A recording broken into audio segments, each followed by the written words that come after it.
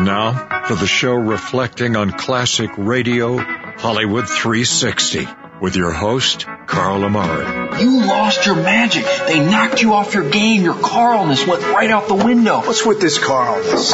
It's not even a real word. It's a conjunction, a preposition. It's a philosophy, a way of life. It's your name with ness attached to it. Bob, listen to me. If you'd have done what I asked you to and come in my dressing room before the show, you'd have known that you weren't supposed to come out here until I introduced you. Jack, I tried to get into your dressing room, but I didn't have a nickel. I understand you're pretty funny as a DJ, and comedy is a kind of hobby of mine. Well, actually, it's a little more than just a hobby. Reader's Digest is considering publishing 2 of my jokes.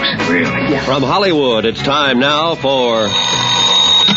$20. Leave the gun. Take the cannoli. Quiet, numbskulls. I'm broadcasting. Hello, everyone. I'm Carl Amari, and this is Hollywood 360, the radio show that presents the best in classic radio. This time, William Gargan stars as Barrie Craig, confidential investigator from 1954. Then Charles Boyer makes a guest appearance on A Date with Judy, starring Louise Erickson from 1945. But first, let me say hello to my co-host, Lisa Wolf. What's up, Lisa? Hey, Carl. Hey, what's happening in Hollywood? Well, you know, did you ever see The First Wives Club? It's a movie. I can't say. Okay, well, I also saw the show. Okay. It came through Chicago, and Paramount Pictures is set to adapt the 1996 film into a 10-episode TV series. Okay. So that seems to be the trend. A lot of that's been going on. That's what I thought. So the 1996 movie starred Diane Keaton, Bette Midler, and Goldie Hawn. Those were the 3 women who sort of bonded over their failed marriages. Oh, okay. And that's the... Was Alec Baldwin in that movie, too? I think he was. I don't recall. All right, but go ahead. I saw the play recently, which was really good. Mm-hmm. So it's going to set to return to television, which is more than 2 decades after this successful film debuted. So very interesting. And basically, you know, women find their strength in sisterhood. I think it's going to be a success. Everybody loved this movie, so we'll see what happens. Well, if you can get me a part in it, I'd like that. You and me both. All right. Thanks, Lisa. Thank you, Carl. All right. You ready for Barrie Craig, confidential investigator? Absolutely. This was a detective series that starred William Gargan. It came to NBC Radio in 1951. It lasted till 1955. He was a laid-back private eye working out of New York. He was your man when you can't go to the cops. Ralph Bell portrayed his associate, Lieutenant Travis Rogers. The casts included Elspeth Eric, Santos Ortega, and Arnold Moss. Blake Edwards wrote and directed a 1952 TV pilot, but it was unsold, so never made it to TV, but it was very popular on radio. And we have a radio episode for you now, going back to November 21st, 1954. This is called The Sneak Assassin. It stars William Gargan in Part 1 of Barrie Craig, confidential investigator. William Gargan stars as Barrie Craig, confidential investigator. Here a guy called the deep type. It might be more a matter of geography than mentality. How deep is his grave? The National Broadcasting Company presents William Gargan in another transcribed drama of mystery and adventure with America's #1 detective, Barrie Craig, confidential investigator. Barrie Craig speaking. Work is where you find it.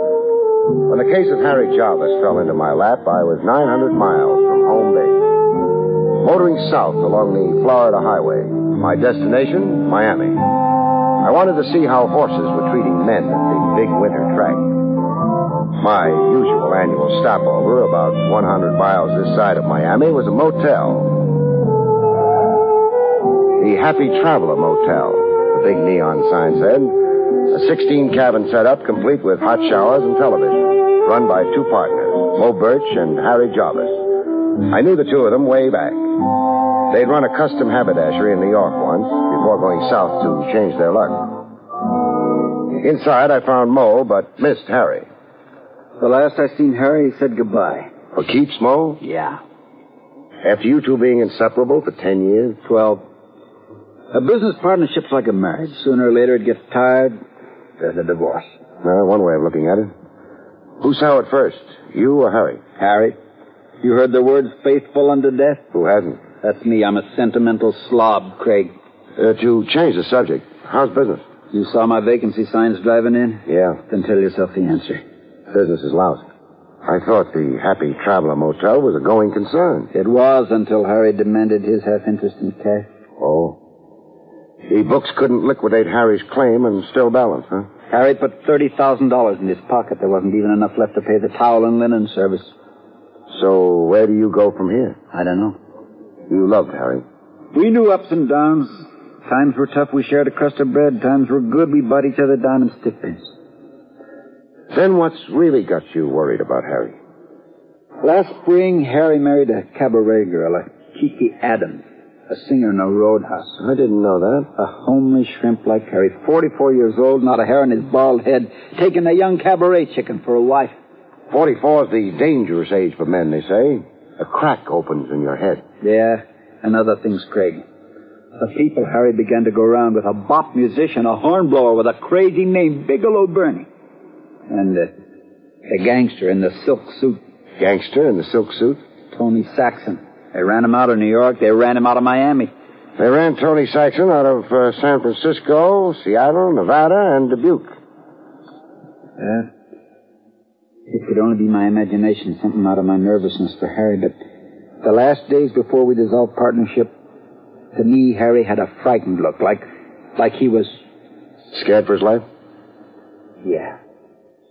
And another strange thing. Yeah? He took his money and went. He had a bus ticket for Key West, he said. The bus at 6 o'clock that night. But? I asked the driver the next day, Krogan, the driver. He stops over here to grab a bite and wash up. How did Harry look to him on the bus, I asked. But no Harry. Krogan said Harry never got on that bus. You find it mysterious? What I find more mysterious is that Harry's wife, Kiki Adams, is still right here in town, in the same furnished apartment they rented last spring. Maybe Harry ditched her. Crazy the way he was over her? Impossible. Also, thinking from the angle of the wife, the cash opportunity she grabbed when she married the poor fish Harry. Harry's $30,000 in cash. Exactly. I asked you, would Kiki let a gold mine slip away on a bus? Craig, I need some help. Well, I figured only to stay overnight. Stick around, Craig. Find Harry for me. All right, I'll stay a few days. Try to find out what did happen to him. What cabin have I got? Cabin 4, the best. You get washed up, Craig. Then I'll broil you a steak. Free. On the house. 2.5 pounds of porterhouse steak later, with my stomach a foot in front of me, I went calling on Kiki Adams. 212 Elm Street. I had directions on me written out by Mo Birch. Drive east across the railroad tracks, then north 1/4 of a mile past the county jail. 1/4 of a mile past the county jail, I stopped. 212 Elm Street was a 2-story frame building sandwiched between an abandoned schoolhouse and a plumbing supply wholesaler. A big front door with isinglass slits on it and a brass knocker. I banged the knocker a little while, and then I tried the doorknob. I made less progress there. The doorknob came off in my hand. A situation like that can become embarrassing. This one did. All right, drop it, Sam. It? The doorknob, Sam. I saw you cop it. You misjudge me, friend. I'm on the steps there beating my feet. I got a cold eye on you, Sam. You're low down jelly belly to the grass. Jelly belly? Hey, what kind of jive? Bigelow Bernie, Sam, and don't scratch your violin at me. Bigelow Bernie. I've heard about you.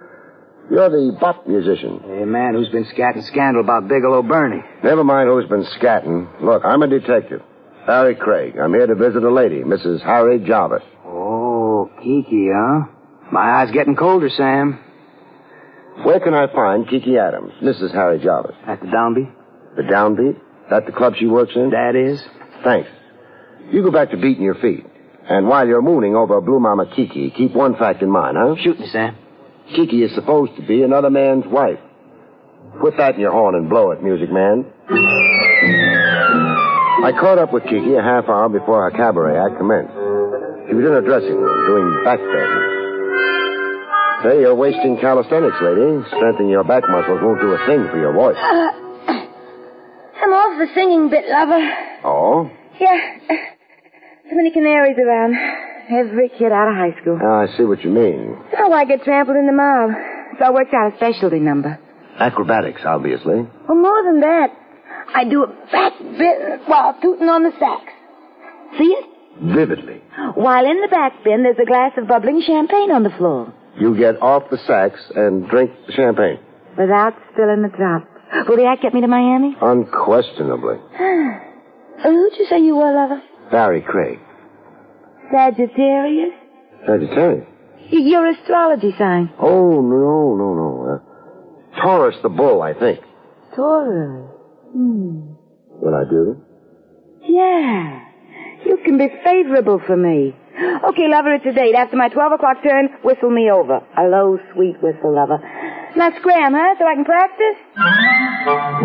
I got to drive Kiki home after her 12 midnight turn was extended to, upstairs. Make yourself comfortable. To do that, I'd have to take off my shoes. Be my guest. Well, how you like my home sweet home? Charming. Liar. The crummy dump.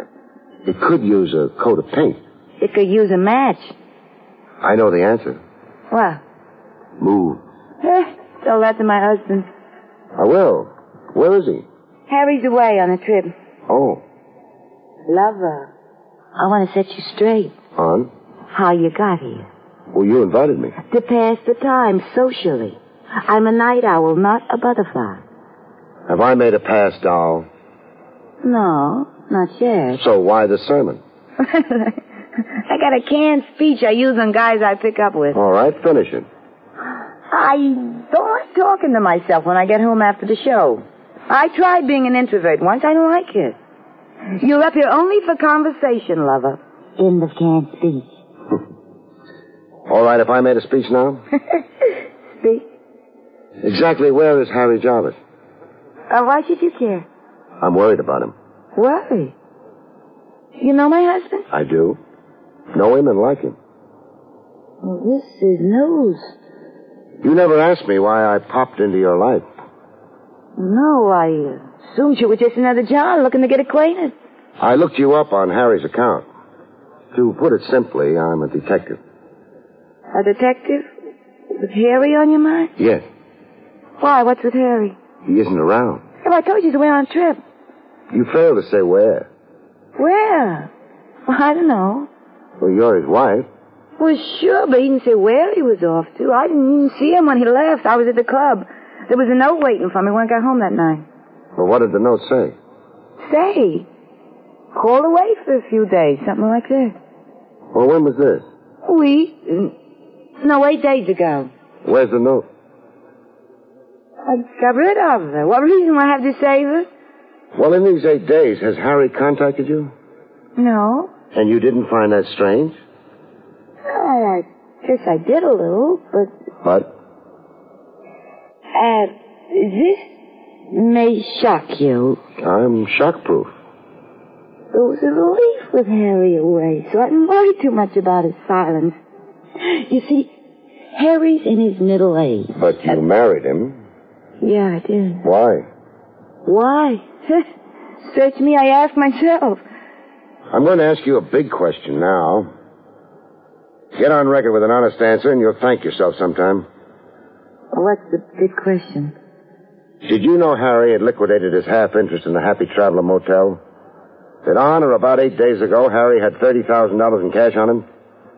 I knew he was selling out in the motel. I know he'd already done it without the cash. Something happened to Harry?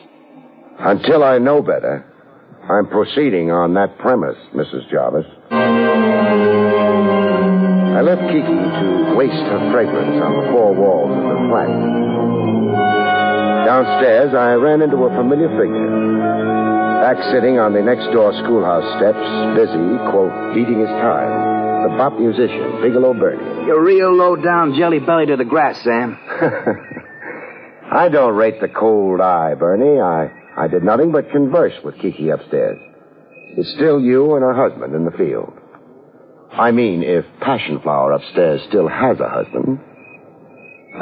What's your thought about that, Bernie? Harry will be home. Then, why do you sit outside here beating your time and mooning over Kiki? Another man's wife, and no chance for yourself, you can see. I got an answer for you, Sam. I'm dying to hear it. You see up there where I'm pointing? That flat under Kiki's? Yeah? I live there, Sam. I'm beating my time down here because I live up there. Bernie. Yes, sir. What if it turns out Harry Jarvis is never coming home to Kiki? He left her? Could be, no? Oh, never. Okay, so Kiki's one dish a man doesn't walk out on. But suppose Harry doesn't ever come home for a wholly different reason. Man, only one reason would keep Harry from coming home. Okay, anticipate me. Go ahead. He'd have to be dead, Sam. Real gone. And is that what you mean by Harry not coming home? That's exactly what I mean. That Harry's dead? Dead. With you out in front now in the grab for Blue Mama. You hitting around and maybe I killed Harry? I'm asking you, would you kill Harry Jarvis? No, N.O., man. Then finger somebody for me. Somebody who would kill Harry. Hey, you were supposing before, now you're not. I've given up supposing. Come, Bernie, help the law and you help yourself. Well, man, if Harry is dead, there's only one man I know Who is this man? Sporting a silk suit. Tony Saxon? Man, Tony Saxon. Why would Saxon want to kill Harry Jarvis? Money, Sam. Harry was into Tony Saxon for money. Gambling debts? Tony Saxon is a gambler. Where do I find Saxon in this town? 3 acres. That's the Fieldstone house on Chestnut and Raleigh. Harry is dead, huh? That's my morbid surmise. Say, all right for me to go comfort the widow? I'd say it's more decent to wait until the corpse confirms that fact. You know, I'm glad I had this talk with you, Sam. No more feeling low down, jelly belly to the grass, huh? Oh, no, I'm high in the stars, Sam, on a happiness jag. You sure go for Kiki. Oh, she's under my skin, Sam, under my quivering skin. Blue Mama Bigelow Bernie's blowing a high note tonight. I left Bigelow Bernie swinging in the trees and went to look up Tony Saxon. A Fieldstone house. The house was lit up like the people inside it were afraid of the dark. Every room inside, and floodlights outside on the big lawn.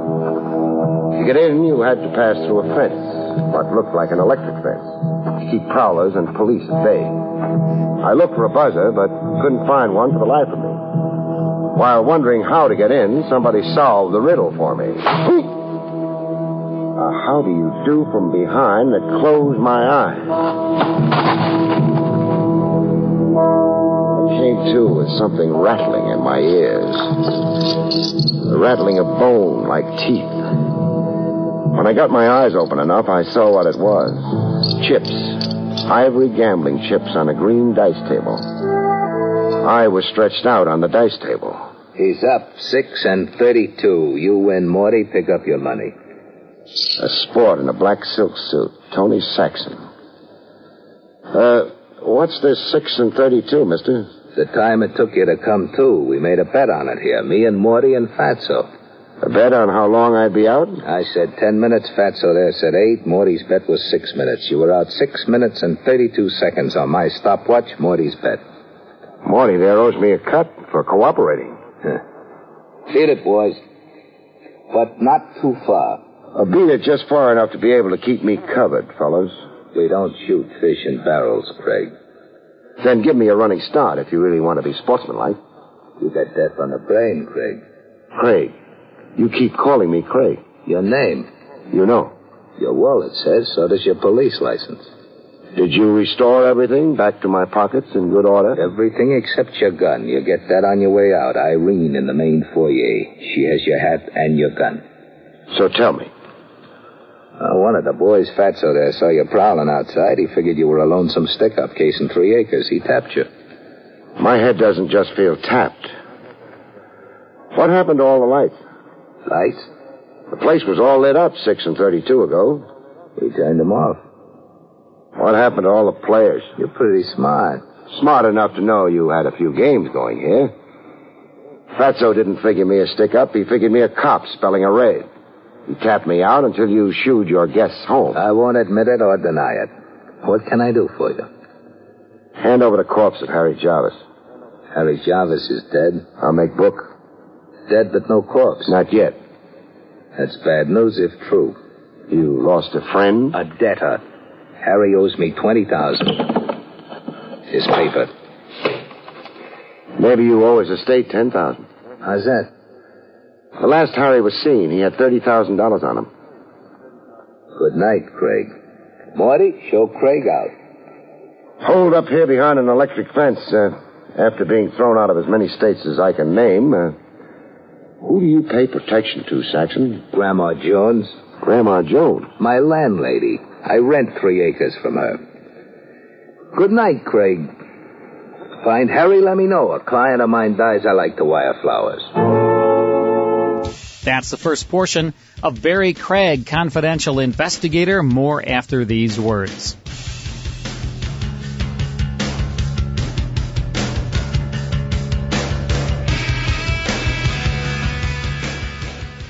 More Hollywood 360 after these important messages. Hi, this is Carl Amari. These classic radio shows are direct from master recordings and digitally remastered. We license these classic radio shows from the owners and estates for the privilege of using their master recordings as our source material so that we can pass that great sound quality on to you. Oh, you can find classic radio shows sold on the internet from companies that are not authorized to sell them, but you'll often be disappointed by the inferior sound quality. If you enjoy listening to and collecting great sound quality classic radio shows, we've set up a website just for you at classicradiostore.com so you can enjoy them anytime, anywhere. Log on to classicradiostore.com to download your favorites to your smartphone, computer, or any listening device. We offer thousands of digitally remastered classic radio shows, uncut and unedited, including the original commercials, delivered to you instantly via digital download. Log on to classicradiostore.com. That's classicradiostore.com.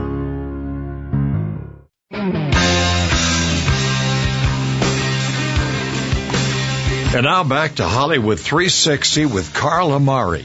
Now back to Barrie Craig, Confidential Investigator. Outside Saxon's fortress wall, I found fresh company. A chap parked in my car, sprawled on the rear seat. He looked dead until he spoke. Don't you be alarmed, friend. You better be alarmed. I'm pointing a gun at you. Well, put it away. My name's Frawley. Bill Frawley. I'm the law here in Northgate. That is all the law they got this side of the county seat. Why don't you put the gun away? When I see the badge. Here it is. See, I was by a spruce across the street a while before, when that Saxton croupier came down on your head. You just watched the show? For now, I'm the law, but I'm peacefully inclined when it comes to Saxton's game. He's the county commissioner's problem, and I got my complaint about Saxton up with Commissioner Hawkins right now. Besides, I was standing under that spruce with other things claiming my thoughts. What other things? Harry Jarvis, is he dead? What's your answer to it? Dead. Same conclusion you came to, friend. How do you know? Well, see, I was talking to Bigelow Bernie after you had talked to him. Oh, I see. I got something down at the jailhouse now that kind of proves Harry Jarvis is dead. You have to come see? I do. So start it up.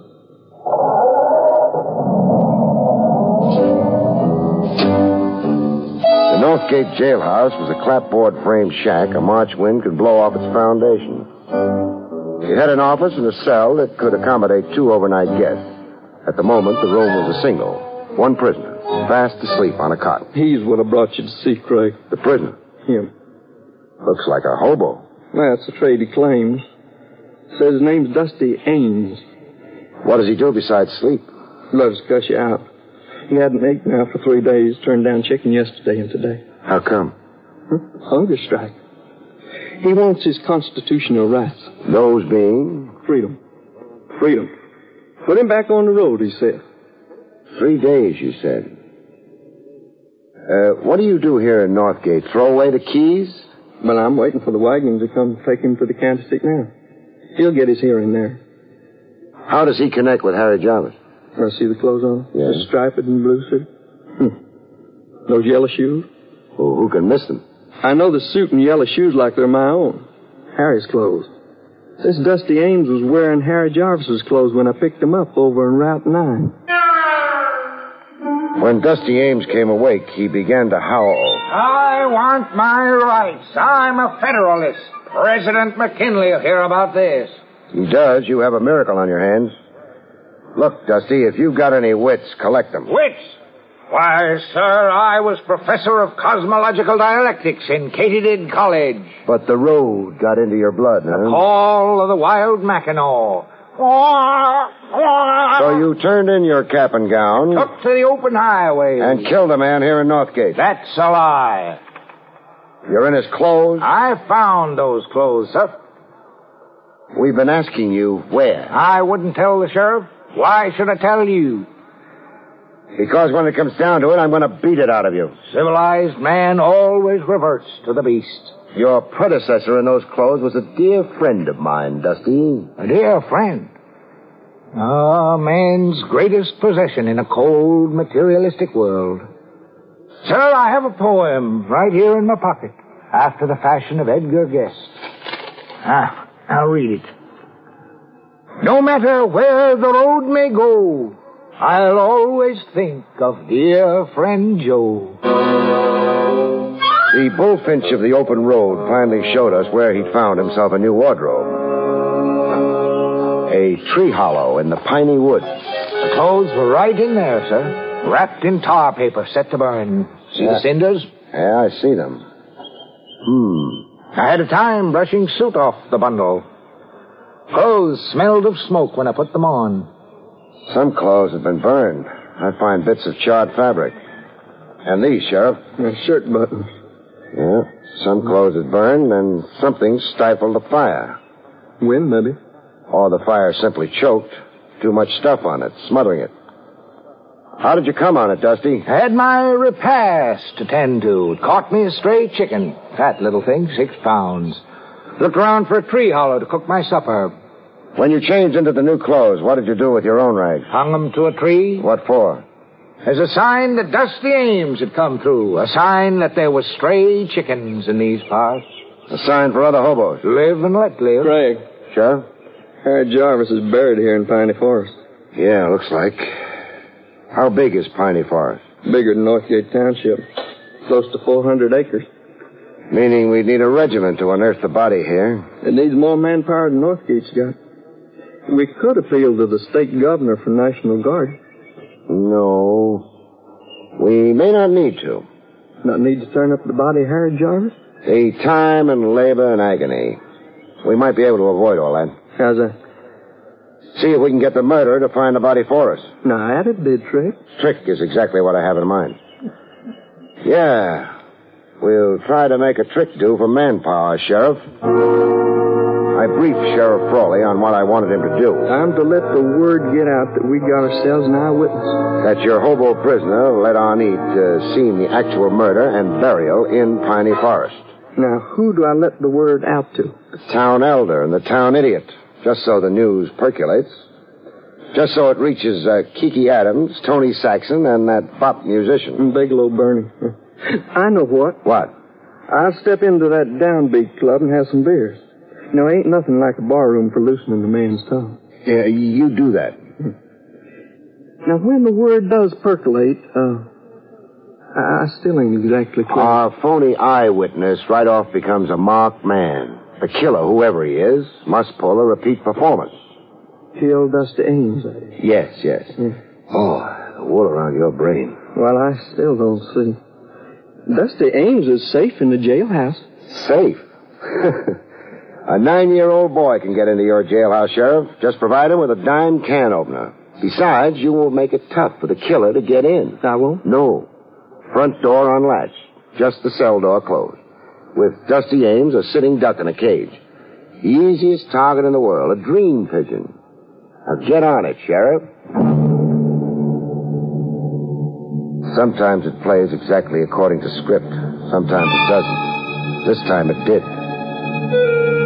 I could hear the village chimes when the silhouette appeared at the jail window. Head and shoulders and face with no identity to it in the pitch dark. I was in the office under the desk. A neat hunk of gymnastics considering my size. It was more than 2 minutes before the killer dared to try the door.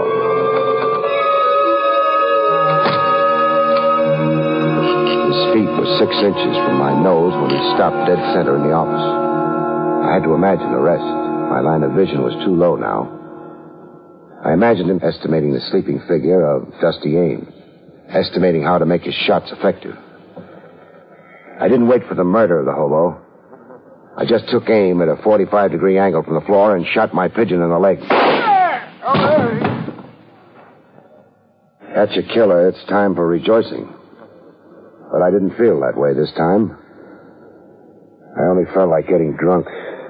It kept me like a fox playing games with a rabbit. How's your leg, Mo? On fire. Why didn't you aim higher? Mo, why did you ask me to find Harry? I asked you to find Harry to demonstrate to me how safe I was. I decided to make a test with you, a smart New York detective. If you couldn't catch me, nobody could. I could stop worrying. Well, you gave me a demonstration. You killed Harry for his $30,000. You've got it stashed away. I killed Harry because I was too old to start over again. We made a life together, and Harry was condemning me to death. Bankruptcy isn't death, Mo. At my age, it is. And my condition, it positively is. Your condition? Heart, liver, kidneys. Inside, I'm like a bombed-out Berlin. It was no time for me to start all over being young and ambitious. Mo, my thought is you're a little off. No, my friend. Say I'm worn out in the world, that's all. Just say that at 53, I, Mulbert, got so confused I fired a gun at Harry Jarvis. I want to know where you buried him, Mo. Sure. You want to know, and I'll tell you. Right now, I think. Sometimes you take no pleasure in the catch. Sometimes all you want to do is get drunk.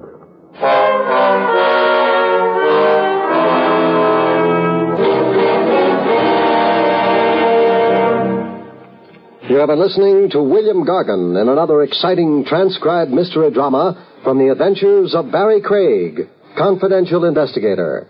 Tonight's story, The Sneak Assassin, was written by John Robert. The National Broadcasting Company has just brought you an NBC Radio Network production with William Gargan starring as Barrie Craig, confidential investigator, directed by Arthur Jacobson. Also heard were Parley, Baer, Herb Ellis, Betty Lou Gerson, Marvin Miller, and Joe Cranston. Eddie King speaking. Follow the Abbotts in another exciting mystery tonight on most NBC radio stations. And that's Barrie Craig, confidential investigator, from November 21st, 1954, with The Sneak Assassin, starring William Gargan. Also in the cast, Parley, Baer, Betty Lou Gerson, Marvin Miller, and Joe Cranston, as heard on NBC. Well, before we tune into A Date with Judy, I want to remind all of our listeners about our surprise boxes. They're going fast. Lisa, tell our listeners about them. We have 3 choices of surprise boxes. We have classic radio, we have classic TV on DVD, and we have Twilight Zone audio dramas also on CD. So $39.99 is the price, but you get over $150 worth of merchandise, brand new. And we'll give you hours and hours and hours of enjoyment for the low price of $39.99. You pick your box, you can pick all 3. I'll tell you what, people have been going crazy for these surprise boxes. In fact, ordering over and over and over again. So go to our website, Hollywood360radio.com. You'll see a pop-up. And at that pop-up, it tells you all about each of these 3 surprise boxes. So check it out, Hollywood360radio.com. All right, it's time now for A Date with Judy. This was a comedy series that came to radio in 1941, lasting all the way to 1950. The series was aimed at a teenage audience through the eyes of Judy Foster, her parents Melvin and Dora Foster, and her brother Randolph. Episodes revolved around Judy's boyfriend troubles, issues at school, and having overprotective parents. Ann Gillis, Ellie Ellis, and Louise Erickson all starred as Judy Foster. Her boyfriend, Oogie Pringle, was portrayed by Richard Crenna. As the popularity of the radio series peaked, Jane Powell starred as Judy in a 1948 MGM film. In 1951, a TV series starring Pat Crowley surfaced. But right now, it's a comedy episode of A Date with Judy, where Judy's special guest is Charles Boyer. Let's go back to April 3rd, 1945, for part 1 of A Date with Judy. A Date with Judy. Ladies and gentlemen, we have a very special treat for you this evening. Here to keep his date with Judy is the celebrated motion picture star, Charles Boyer. And now to keep our date with Judy, that lovable teenage girl who is close to all our hearts. And now let's see what's happening at the Foster house. Judy's parents and her kid brother Randolph are in the living room when Judy bursts excitedly into the house. Hello, everybody. Mother, may I use some of your perfume? Well, now... Father, I've got to borrow your car. Mother, I can use your perfume, can't I? Well, for heaven's sakes, Judy, what's going on? Just everything, that's all. Just everything. Oh, if this were only evening instead of day, I could wear a long, slinky black evening gown if I had one. But on account of its day... Now, wait a minute, young lady. Calm down. I'd like to know I wonder if I ought to wear my false eyelashes. Huh? Of course, he's the type who, on account of his knowledge of makeup and everything, would know they were false. But still, eyelashes would be so nice to have on to flutter up and down at him. Flutter up and down at who? Why, Charles Boyer, of course. Ask a silly question, you get a silly answer.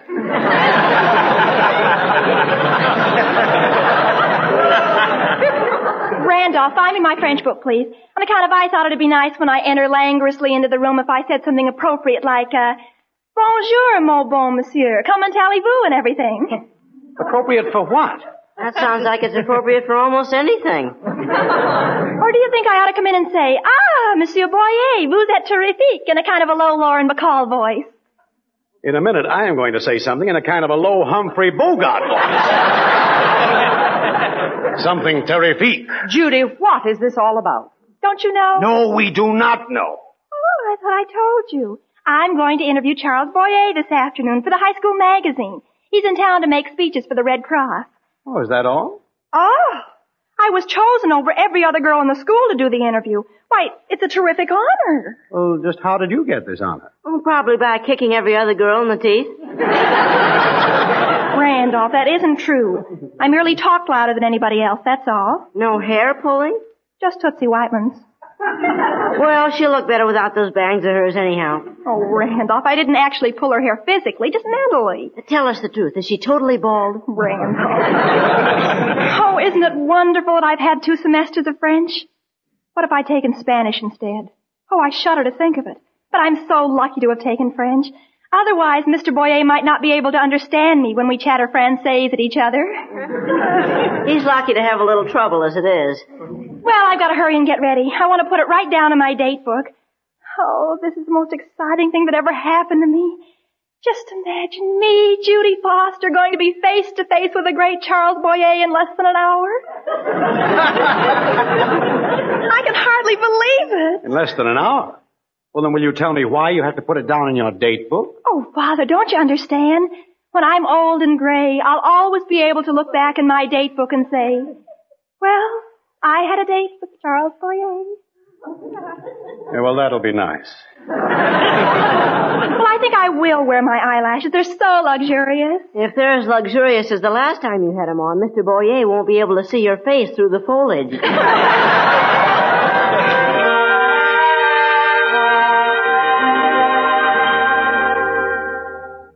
Mr. Boyer? Yes, Max? There's a gentleman here to see you. Says he knows you from Paris. From Paris? Really? Who is he? Oh, he just says he knows you. He was the proprietor at the theater, the prompter at the theater where you used to act. The prompter? Oh, Dubois, Jacques Dubois. Show him in, please, Max. Right away. This way, sir. Merci. Monsieur Boyer, Monsieur Boyer. Oh, Jacques, mon vieux, que c'est bon de vous voir. Oh, et moi aussi. Oh, mon ami, mais non. We must speak in English. This is America. Yes, this is America. How on earth did you get here? Ah, mon vieux, it is a long story. I escaped from France 3 days before the Nazis arrived. Just 3 short days. Oh, I'm so glad. Jacques, you don't know how it does my heart good to look at you. But what are you doing here? I mean, here, in this town. Oh, I am a war worker. Clack, clack, clack, clack, clack. I push the object like a gun at the factory. I am a riveter. A riveter? Oui. And what has become of the play scripts over which you used to shake your head sadly? No, Monsieur Boyer, no. You have forgotten your lines. Those were beautiful days, were they not? Beautiful. I was so cruel when you would make the mistake. Monsieur Boyer, I would say so sharply, you have made the fluff. The line she does not read as you have said, not at all as you have said. And always you were so kind to me, so very, very kind. Well, you were the best prompter in all France. Oh, Monsieur Boyer. And now you are the best riveter in all America? Modestly, I must say so, yes. You are an angel of a man, Jacques. An angel of a man. You know, when I saw in the newspaper this morning, Monsieur Charles Boyer will be here to speak for the Red Cross, I said to myself, Jacques, you will go to see Mr. Boyer. You will display yourself to him at once and let him hear your beautiful English that you have learned since coming to America. She is beautiful, my English, is she not? Amazing.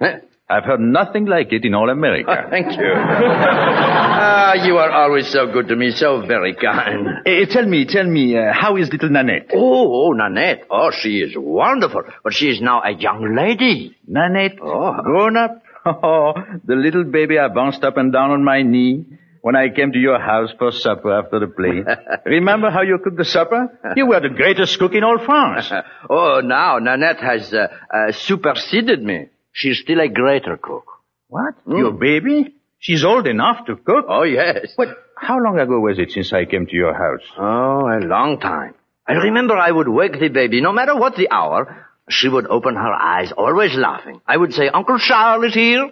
Yes, and she would run to me and I would pick her up in my arms and she would laugh and it was like music. Oh, she was a beautiful child, right? Even then you would say, this baby, she has the talent. She will be a great actress someday. And it is so. She's an actress? Well, no, but she is a singer. Oh, she has the voice from heaven. Opera, she knows them all. A golden soprano. Someday there will be those who will listen. Someday. But she is still very young. She's just 16. Jacques, if I could do something for her, I mean, perhaps with my little influence. Oh, no, Monsieur Boyer, do not come to ask the favor. Oh, I know that. But still, send her to me. I would like to see the little Nanette, now a young lady. Oh, very well, I will. I will send her to see you this afternoon. I will say, Charles Boyer, the great cinema star, would like to see you. No, you say, Uncle Charles, your old friend, would like to see you. Very well, I will. Oh, but now I must go. This is my lunch hour from the factory. I must be back with my rivet at 1 o'clock. I cannot thank you enough for coming here. And I must see you tonight. Yes. Come to the Civic Auditorium, where I will speak for the Red Cross. I will be there. Au revoir. Au revoir, Jacques. Oh, Max. Yes, sir? There will be a young lady who will come to see me here this afternoon. Please admit her. I'm most anxious to see her. Yes, sir. That's the first portion of A Date with Judy. More of Hollywood 360 after these words. More Hollywood 360 after these important messages. Do you own a business? Would you like to reach millions of listeners coast to coast on our national radio show, Hollywood 360? We can promote your business or product each week to our loyal audience. To learn more, email Steve Lessman, our National Sales Director, slessman at falconpicturegroup.com. That's SLESSMAN at falconpicturegroup.com. Lessman at falconpicturegroup.com. Now back to the best in classic radio on Hollywood 360. Next time, it's the conclusion to A Date with Judy. Then William Conrad stars as U.S. Marshal Matt Dillon on Gunsmoke. That's all next time here on Hollywood 360. We'll see you then.